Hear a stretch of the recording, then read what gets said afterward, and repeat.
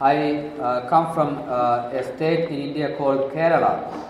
So I come from quite of an agricultural background. So this picture is it's a bunch of ear of rice corns that they take the healthy branches or the bunch of healthy ears of rice after the harvest, and they make it sun for a while. In a particular way, make it dry, and it can stay for years.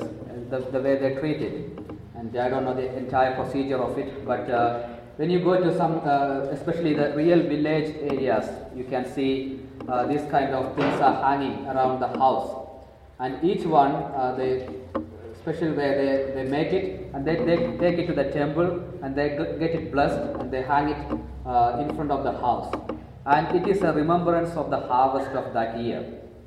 That during the monsoon season, the heavy rainy season, that because the rice had to, in its lifetime, it has to go through such a heavy rainy season. And if a farmer walks through the rice paddies, when he sees what happens when they, in one particular time of the monsoon, there will be wind and the rain together, and the whole crops will be flattened to the ground, lay ground. So, and when a farmer sees it, his heart gets really discouraged looking at that sight, and even can lose hope. But when he comes home, when he sees this, it reminds him that every year the field has to go through the same situation of the rain, storm, but the corns will stand up when the sun comes, and it will continue to grow, and it will be ready for the harvest. True with today's readings, that Jesus is taking the disciples to the mountain experience, because it's quite true in our own personal lives that we can easily forget the good times, and when the bad times comes, we can easily get discouraged, and God knows that well. And the whole story of the Bible is somehow we can sum up like that. God wants us to remember something.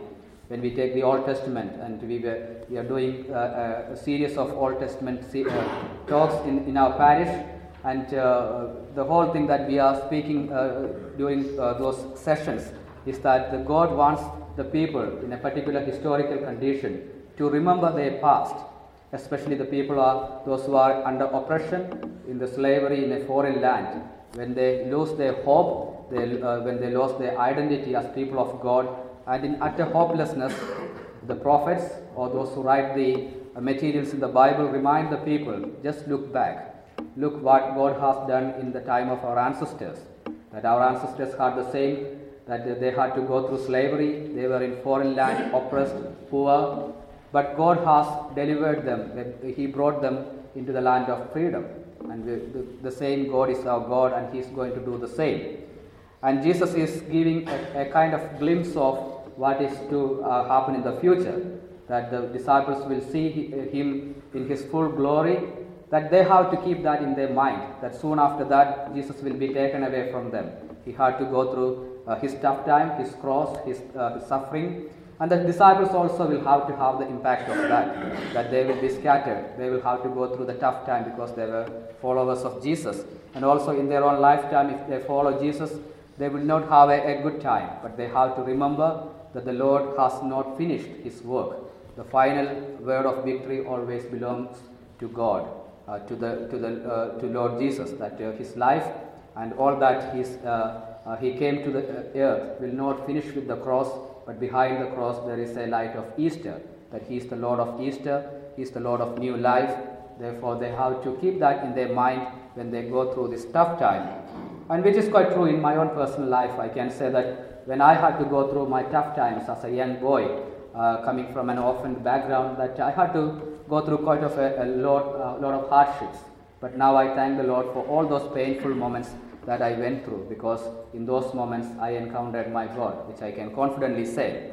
And when we look back to the things that we also endured in our own personal lives, the things that we had to go through, the tough times, the painful moments, the moments of hopelessness. When we look back to all those moments now, we can see that we encountered God in one way or the other. at times we might have felt that the Lord is not there, He is absent, He is not answering, He is quite inactive.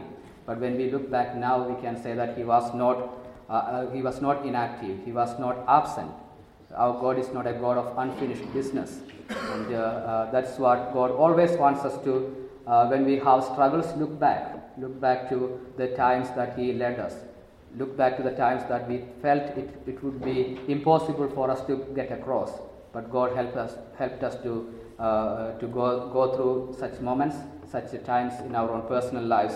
So today Jesus is giving them that chance, that they can look at the glorified body of Jesus, where He shares the light of His Father, that His whole existence or His appearance became as white as the sunlight, that they can look at Him, that's the final glory that they are going to enjoy with Jesus, that nothing on earth, nothing that they have to go through will be the final points in their life, but everything goes beyond, that they have to look beyond the situations, they have to look beyond what they are going through, and look beyond and then see the light of Easter, light of glory of God, light of Jesus' glory that they are going to be a part of in the future.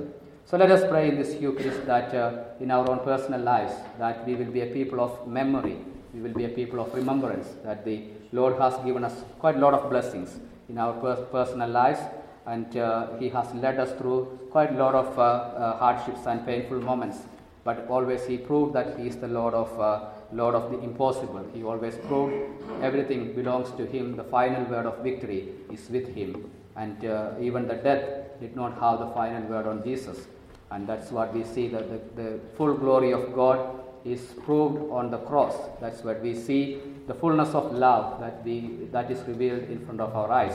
Now, as we partake in this Eucharist, we are encountering that glorified state of Jesus. Jesus comes to us in that bread and wine, the same Jesus who showed Himself to the disciples with His splendor. He is showing Himself again to us, that we can hold on to Him without any fear or anxiety, that we can come to Him as we are, and then we have to hold on to Him, and He is our Lord and our Savior. So let us pray for that grace of remembrance in our own personal lives, that we will remember our Lord, remember the Lord of the impossible, remember the Lord of Exodus in our own personal lives, remember the Lord who showed Himself in Jesus, who came to us to save us, and who even died for us.